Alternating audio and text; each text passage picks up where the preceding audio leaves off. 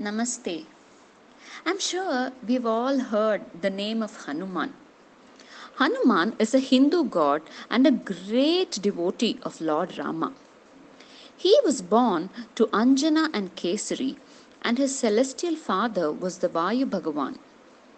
He is one of the 7 immortals who is believed to be alive even to this date.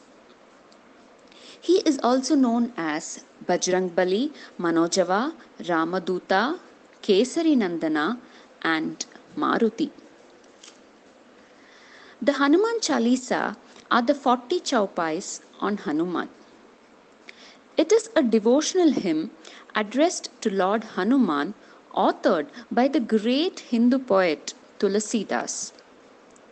The qualities of Hanuman, his strength, courage, wisdom, devotion to Lord Rama, are detailed in the Hanuman Chalisa beautifully by Tulasidas. Hanuman Chalisa is a timeless composition of devotion. Lord Hanuman is known for his devotion to Lord Rama and is considered an embodiment of faith, surrender, and devotion. So, chanting this great hymn, the Hanuman Chalisa, invokes Hanuman's divine intervention in our lives. It also bestows protection from illness and adversities. Chanting it gives us the strength to do anything, removing fear, mistrust, and doubt from within us. So, let's begin the Hanuman Chalisa.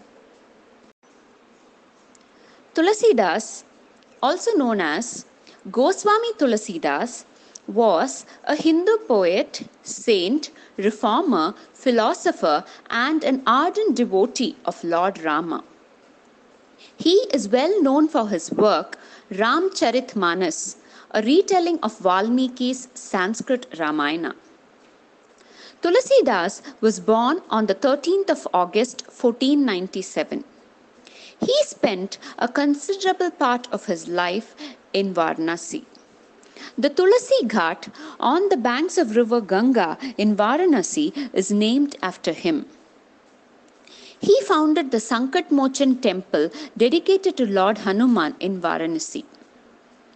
The beautiful devotional hymn Hanuman Chalisa is authored by this great saint Tulasidas.